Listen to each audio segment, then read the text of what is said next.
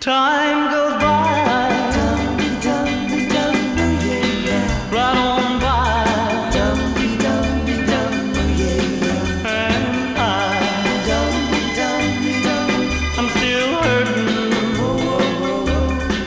yeah, hurting. Good morning, and welcome to episode 425 of Effectively Wild, the daily podcast from Baseball Prospectus, presented by the BaseballReference.com Play Index. I am Ben Lindbergh, joined as always by Sam Miller.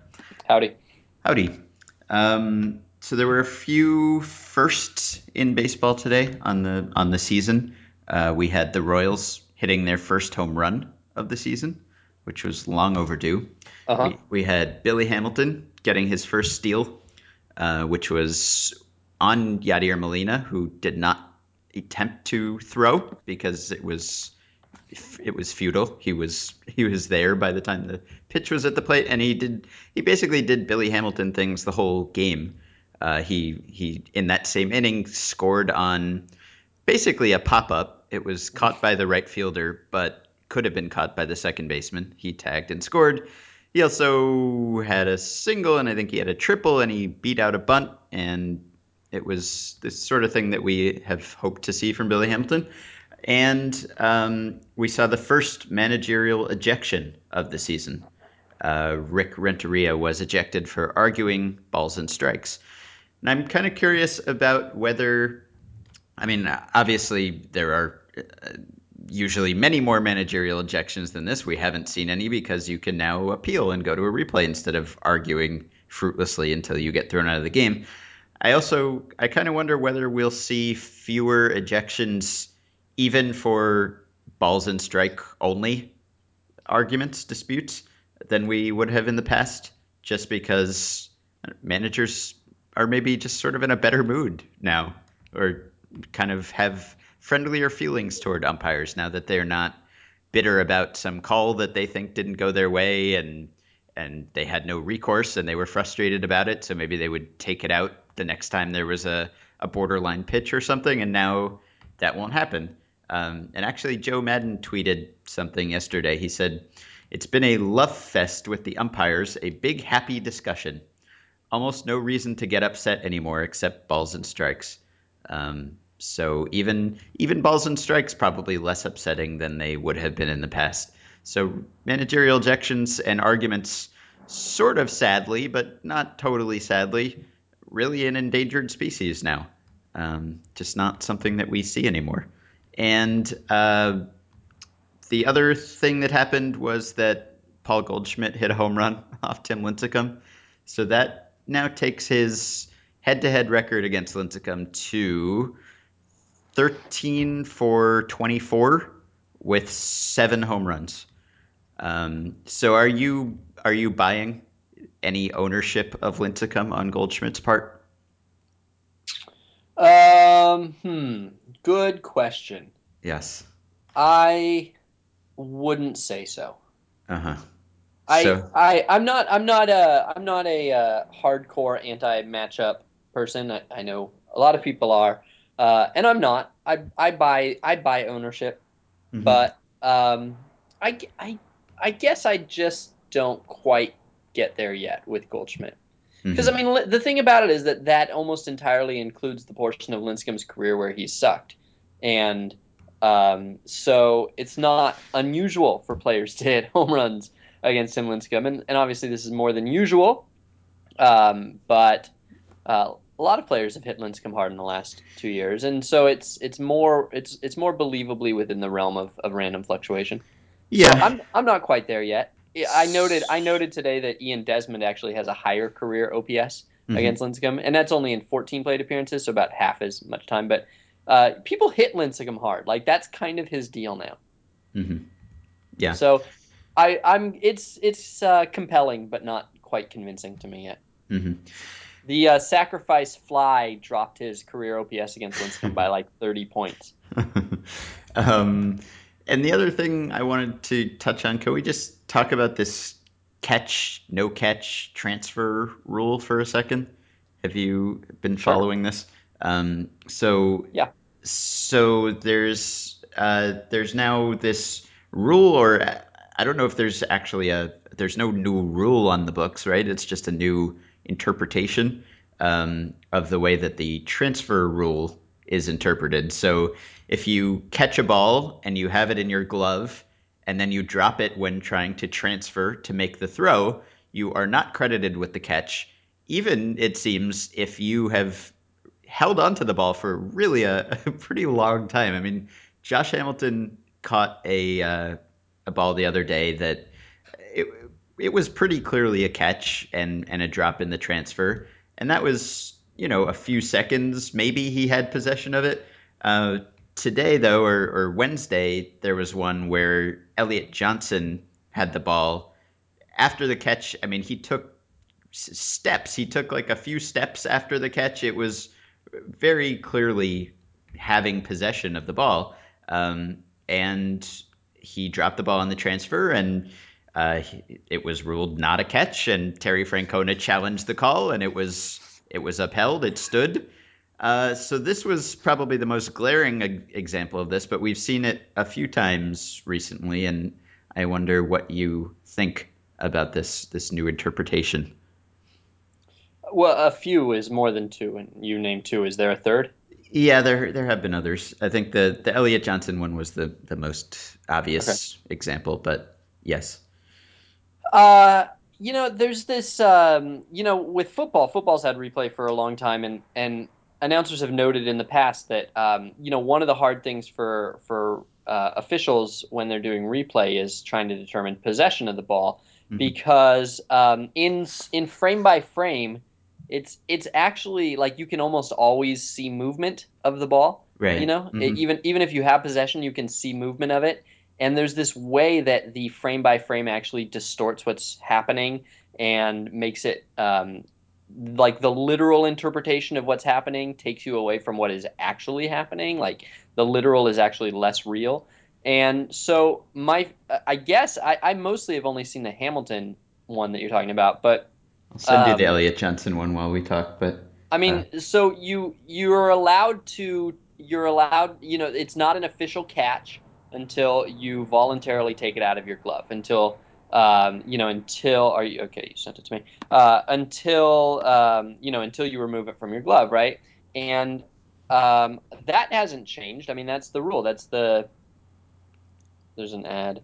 That's the rule, and that's still the rule as they interpret it. But when you watch in like slow motion on replay, you can convince yourself that the ball is kind of falling out of the glove unwillingly. And mhm. I don't think that's the case. I feel like this is a case where umpires have watched this video like a little too literally. Yeah. Because I don't even know that the interpretation.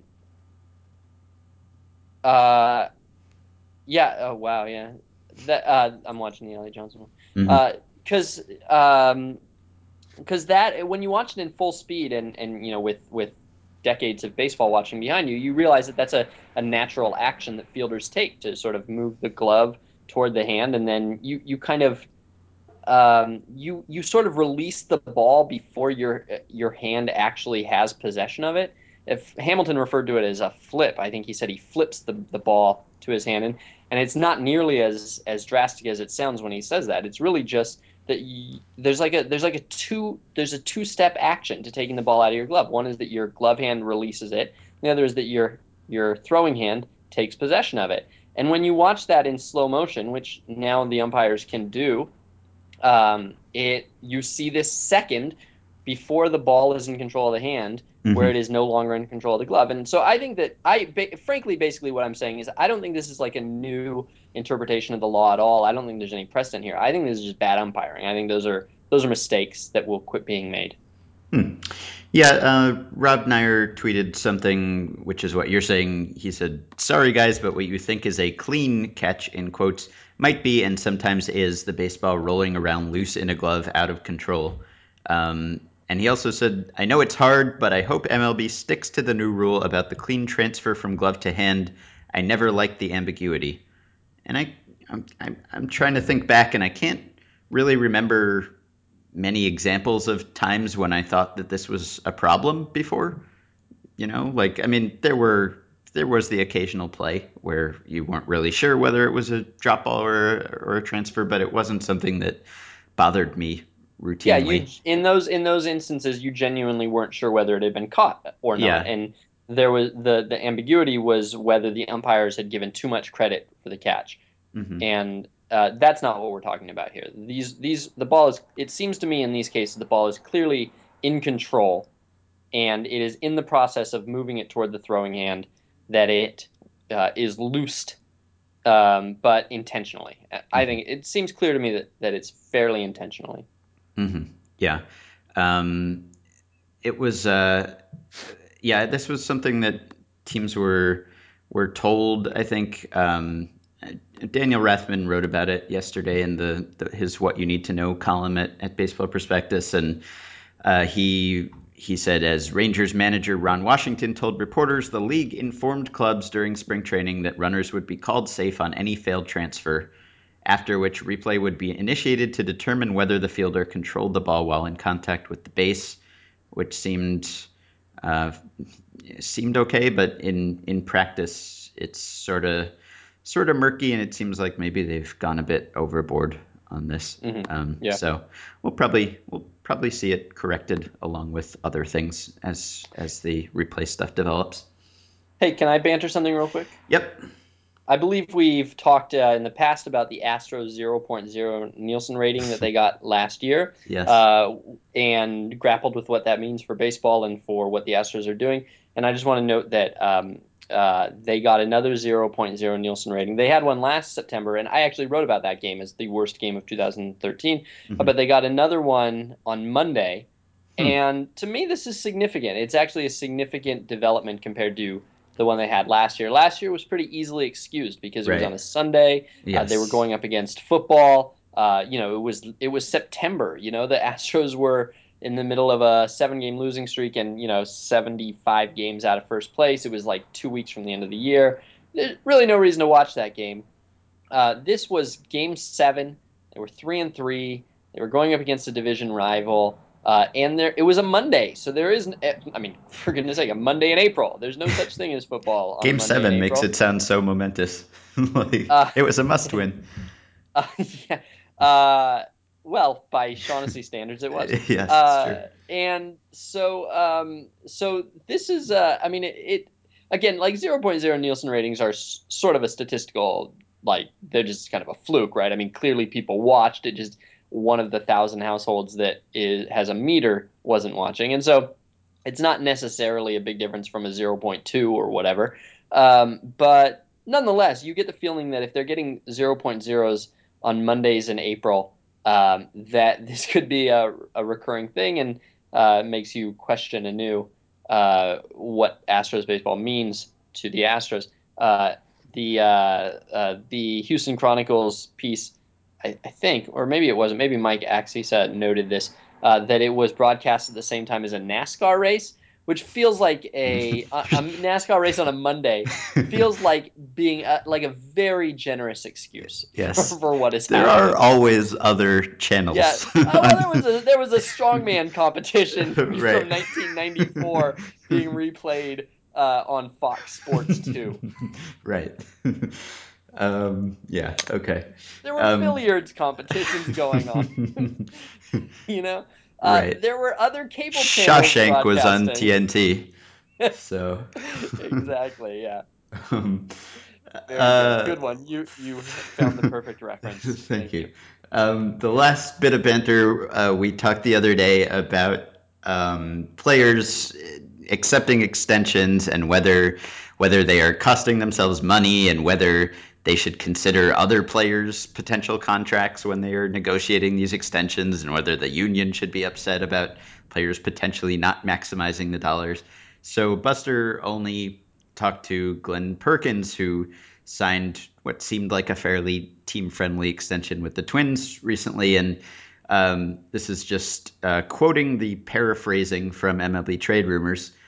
Perkins said that he made clear to his agent as far back as his first extension that he was happy to take a deal and stay in town rather than pricing himself out of the organization. The lefty says that maximizing money is not the most important thing and saw value in the possibility of a World Series run with his hometown club while providing for his family's future when he had the chance. He kicked things off by suggesting a new deal to his agent, with a deal coming together quickly thereafter. Then he was asked for his opinion on the idea of players accepting so-called team-friendly deals, and Perkins said that the chances of upside are met and often exceeded by the possibility of blowing your arm out. Becomes somewhat easier to take on risk as a player's earnings rise throughout their career, Perkins noted, but looking for a little more is tough when you are always one pitch away. His ultimate advice to players is get yours while you can.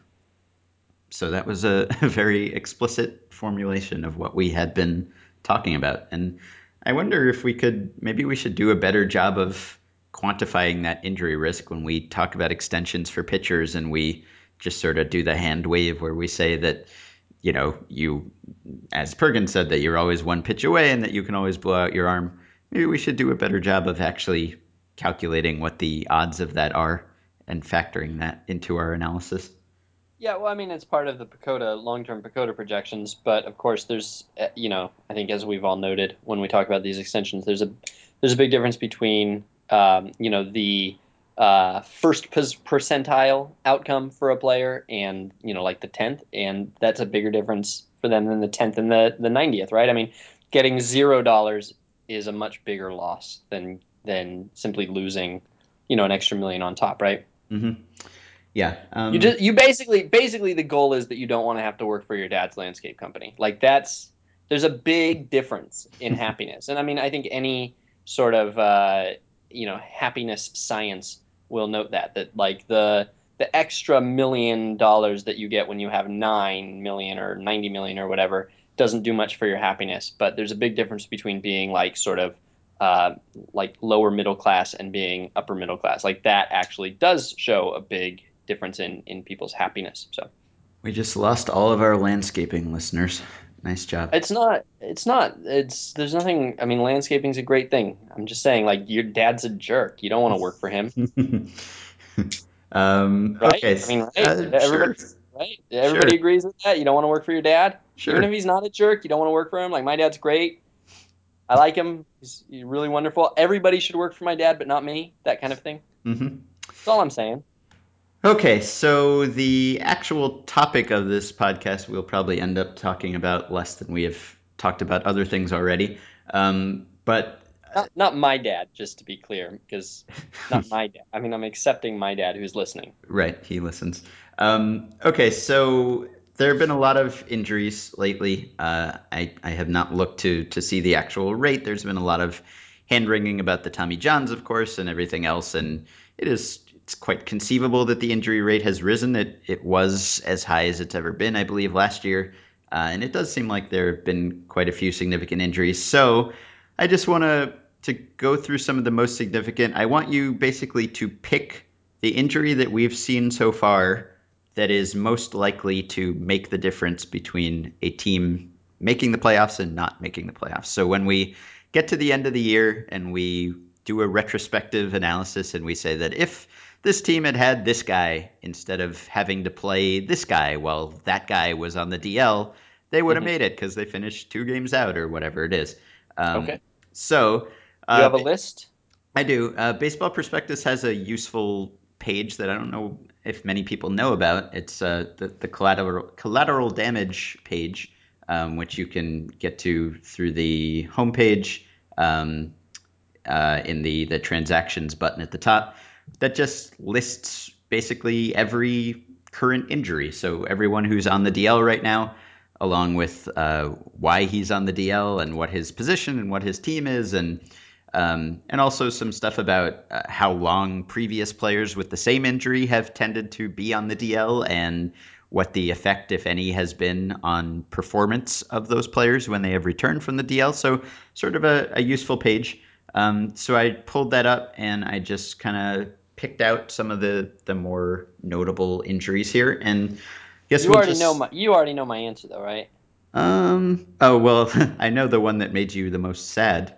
Yeah, okay. I don't know if that's the one that you'll pick, I'll but try to think of a second one just to be okay. interesting. All right. So I don't really have these in a particular order, but I'll just kind of go down the list. So, of course, there's the Jared Parker, Tommy John. There is the Matt Moore something. We don't know exactly what it is right now, but it sounds not so good. It would not surprise anyone if it were a Tommy John. And of course, the Rays have already had Jeremy Hellickson injured. There's the Jurickson Profar injury. There is the Patrick Corbin injury, another Tommy John. Of course, Beachy and Chris Medlin, who is the one that made you the most sad. More Tommy Johns. There is also, let's see, I have some on here that probably we can rule out. Jose Reyes's hamstring probably doesn't rise to that level. Doug Fister's shoulder strain, probably too early to put him in the classes, same class as someone who we know will be missing the season. Manny Machado's leg thing. There's the Josh Hamilton injury now, which is supposed to cost him 6 to 8 weeks. So that's somewhat significant. There is the Jose Iglesias stress fracture that could potentially cost him the season or most of it.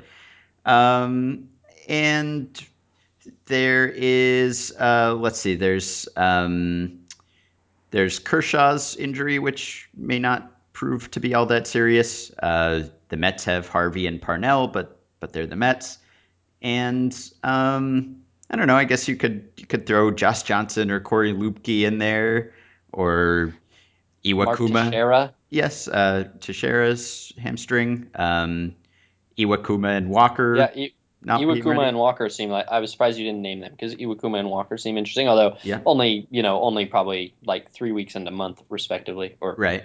actually the opposite of respectively. There isn't a phrase for the opposite of respectively, is there? Like if you've already started the sentence and it's too late to say something other than respectively, there's not really an option, is there? Yeah, you've identified a major hole in the English language. And yeah, those are probably the contenders. Cole Hamels is hurt. Michael Bourne is hurt. There's Chapman and Latos with the Reds. Dave Robertson also with the Yankees, which is potentially sort of significant. I think that's it. You want to throw Bruce Rondon in there? I know Paul Sporer was pretty upset about his Tommy John. Yeah. And you could sort of, I mean, you might think that the one that you would, I mean, a lot of times the injury's true effect is sort of in the cascade effect. And so if you have a team like the Reds that not only loses Chapman, but is missing Broxton to start the year, and who knows how he'll come back, and is missing Sean Marshall to start the year. I mean, you might conceivably lump those three together, right? You could if you wanted to.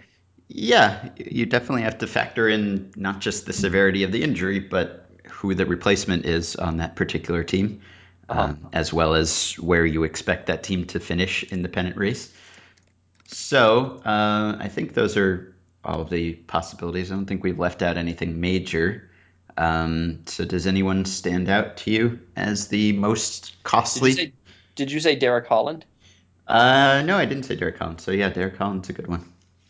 Yeah, I would say, and this might just be years of socialization, but to me it feels like uh, with pitchers where you know that once you lose a pitcher, you're already extending your depth chart because you're going to have to go to your six, and you know for an almost stone cold fact that you're going to lose another one, and then you're probably going to lose another one, and at some point, and so you're really talking about like a massive gap that probably extends below, maybe well below sub replacement, or well below replacement. And so the two that jump out at me the most for that reason would be Holland and Medlin, neither of whom are the best players you've named, but are both very valuable and provide. Not only are they both good, but just in existing, they provide a very valuable role for a team. Just being able to stand on the mound for 800 batters is a skill, and so both of those guys seem like pretty severe losses, and the coupled with some of the other injuries the Braves have had, and coupled with the fact that I'm kind of crushing on Chris Medlin, that's the first one that came to mind. Holland is actually in a lot of ways very similar situation where the Rangers have had to deal with other injuries, and we've seen, Ross and Sheppers and some other guy who I've never heard of having to pitch for them so far. In fact, let me check. Do they? Yeah, they still don't have a fifth name on their depth No. chart. Uh, and so those two jump out at me the most. Although, I Um, mean, just on that same team, the Profar injury is possibly in the same class, right? I mean, you've got if you believe that Profar, 3 months of Josh Wilson instead of Profar. yeah, we If don't actually know what Profar is yet, though. I mean, no, Profar might not be good. We don't know yet. He hasn't hmm necessarily shown that he's good yet. yeah, And what do you think the drop is from Iglesias to Gonzalez? Because that right. feels like Iglesias is clearly not the best player on that list, No, but Gonzalez is notably bad among the replacements. yes. At the same time, I feel like the Tigers maybe can weather that anyway. Um, I don't know whether that will make the difference for them. Like Right. I thought they Yeah. were, The other thing is that you're looking at playoff odds and you're trying to probably zero in on teams that are between like 40 and 55%. yeah. And the Tigers are So not one of those teams, but the Braves are and the Rangers are. The yeah, Rangers are actually now at 31%. Braves are at 41%, and so both of those teams, it seems like, are right on that like teeter totter place. You see yeah. how carefully I avoided saying tipping point? Yes. Um, so yeah, I don't know. I wasn't sold on Iglesias as even necessarily an above average shortstop. Um, but Right. I figure Gonzalez, probably you're lucky if you get replacement level from him. So I don't know. Maybe you're talking about a couple wins there. Um, You could but also mention, by the way, you could mention Gio Soto for the Rangers because yeah, Aaron Sebia is brutal. I mean, uh, Aaron Sebia might. I always think back to that time when and this is going to sound worse than it is, but like in 2006 or so, 2005 maybe, Rob Nye wrote a column about how Jose Reyes was the worst regular in baseball, mm, and he explained that position later when Jose Reyes was a superstar, and so I don't. This is in no way intended to pick on that column at all, but ever since then I've always kind of thought about like at any given point who the worst regular in baseball is, and it might be Aaron Sebia. mhm. Yeah, I think probably I'd take probably at least one, maybe two other Rangers injuries as more costly than that, but that's not a good one. Um, well, I don't know. I'm inclined to go with one of the pitchers who is guaranteed to miss the season. I I don't know. My initial thought was Parker, but as you wrote, the A's did have pretty good starting rotation depth at least to begin the season. So, I mean, who are you talking about getting Parker's starts? Some mix of Malone and Jesse Chavez and Yeah, they haven't even had to call up Malone yet, and they still have Pomeranz in the bullpen. I mean, if they were really to that, if they were really at that point, they would have depth. mhm. Now, you lose Pomeranz out of the bullpen, and Malone will be up shortly. I think he just hasn't been needed yet. Um, I mean, I'm not a Malone big is Parker. on the I'm not a active big. roster right now.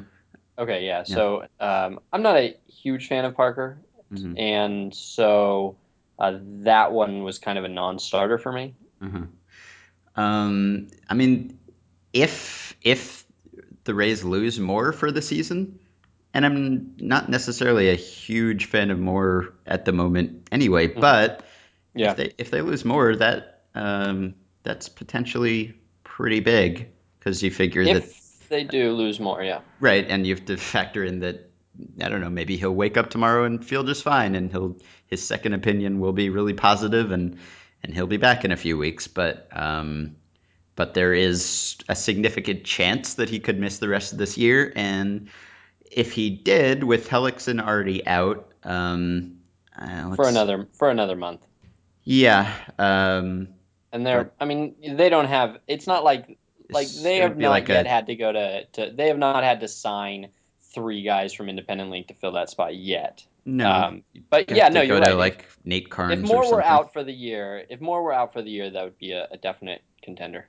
Yeah. I don't know who their fifth starter would be right now. Yeah, Nate Carnes, I guess. So so that's kind of where I'm leaning, but maybe I won't take that just because we're not sure yet that it is that bad. Um, so I don't know, maybe I feel like the Braves guys are almost a package deal though, because if only one of them had been lost, would they have signed Irvin Santana to replace that one? I'm not sure. So the fact that they lost two was pretty crushing, but I don't know if either one of them rises to Right, quite that level. like the fact that they lost two was crushing, but then they uncrushed it by Right, getting Santana, right. and so then they're back to one, and so then which one do you credit the loss of one to? Right? Yeah, Do they split it? They split it in half, or what? Yeah. right. Can we turn So this into a golly though? I mean, right now, like they're still starting Aaron Harang. You know, yeah. can we turn this Um, into a bet? Is there a way to bet on who at the end of the year which team is going to miss by the margin that the player provided or would have provided according to Pacoda? uh, Can we do this? well, picking Because that's someone really is what we're asking, right? yeah. I mean, is picking someone doing that? Yeah, I mean, yeah, but I mean, unless you say it's a bet, it's not a bet. So, Okay, it's a bet. People can okay. add it to the Facebook group tracking of all of our other bets. This is dangerous because I don't think we've ever had a bet that is likely to be concluded before this podcast is retired. So this one might, though, conceivably might be concluded. One Yes. of us will have to admit defeat. We've had some. Uh, We had the minor league free agent draft. That'll be concluded this year. I don't remember that one. I'm I'm going to. The thing is, I don't buy the Rangers in the first place. Like, if Holland mm, were healthy, I wouldn't have them making the postseason. Uh, whereas the Braves would, you're right about. I mean, look, Beachy's not Medlin though. I mean, to me, they're not in the same class of pitcher. So I'm going no. to credit it. I'm going to credit the loss to Medlin, and Hmm. I'm going to say that the Braves will miss the postseason by a Medlin margin. Uh-huh. Maybe maybe Hamilton is a sleeper here. I mean, if he misses 2 months, and that's 2 months of your boy JB Shuck, um, that that could be a difference maker Is that a potentially. reference that I'm not aware of? How is he my boy? Didn't you wrote a whole article about JB Shuck, didn't you? Did I dream that? Yeah, about how he and Reggie Willits were the perfect comp. I mean, Right. that's not exactly. That's enough. If you're right, you're the only person who's ever written an article about JB Shuck, so he's your boy. So Hamilton is projected for 3.1 WARP, Hmm. Medlin 2.8. So I was gonna say, yeah, but how much did you really think you were gonna get out of Hamilton? But Pacoda says no, impact players. So yeah, I think that's a very and that's gonna probably be a close division, and Hmm. the Angels are already uh, starting a slightly sluggishly, and he was the one good hitter. So yeah, and that seems plausible to me. I Yeah. wouldn't I wouldn't argue with that. That'd be like one of my top four. But I'm sticking with Medlin Hmm. because I already blew it by touting Medlin alone among all Major League Baseball players for the 2014 season. And so You're. this is a second chance. This is like your bracket gets busted the first weekend and then CBS is like, "Oh, you can do a second round bracket." And that's me. I'm getting in the second round bracket for Medlin. So, see, I'm keeping him. Give me Medlin. Although my heart tells me that Holland might be the better pick. My heart Uh-huh. doesn't tell me that. My heart very very is the opposite. My brain tells me Holland might be a better pick. But I'm sticking with Medlin. I think I'll roll the dice and go with more. Okay. I guess it'll be hard to do the accounting on that one though. I mean, if the Rays miss the playoffs by a game or two games, then we have to project what Moore would have been worth, and then we have to figure out who replaced him, or have to figure out who got starts because he didn't get starts. It'll be The other thing is, what if they win the wild card, but they don't win the division, and then they lose the coin yeah. flip? Ooh, yeah. Baseball made it too complicated. Yeah. Nonetheless, we can figure it out. The scoring is the easy part. Just pick a Hmm. name. The scoring is the Okay. easy part. So you're going with Moore. Yeah. I'm going with Medland. And just for fun, since Moore might end up pitching in 4 days for well, not in 4 days, but in 14 days for all we know. Well, let's just go ahead and give you credit for Hamilton and me credit for Holland as well. So we each get 2 picks. Okay, sure. All right, good. So remember to register for Hacking Mass. You heard us talk about it earlier this week. It's BP's quasi fantasy game where you pick a roster of the players that you expect to be the worst this year. The deadline is tomorrow night, Friday night at midnight Pacific time. So go do that. Again, you don't have to pay or anything, and you can potentially win prizes, and it's fun. So go to baseballprospectus.com/HM to create a team and pick some players. Please support our sponsor, Baseball Reference. Go to baseballreference.com, subscribe to the Play Index, use the coupon code BP to get the discounted price of $30 on a one-year subscription. And please send us emails for next week at podcast@baseballprospectus.com, and we will be back tomorrow with another show and hopefully a guest that you will enjoy hearing. So Who is it? you know full well who it is. We will I be do. back. Yeah. Well, you may not have read that email of mine, but you had the potential to know who it is. You'll know by the time we record. Huh. Okay, so we'll be back tomorrow.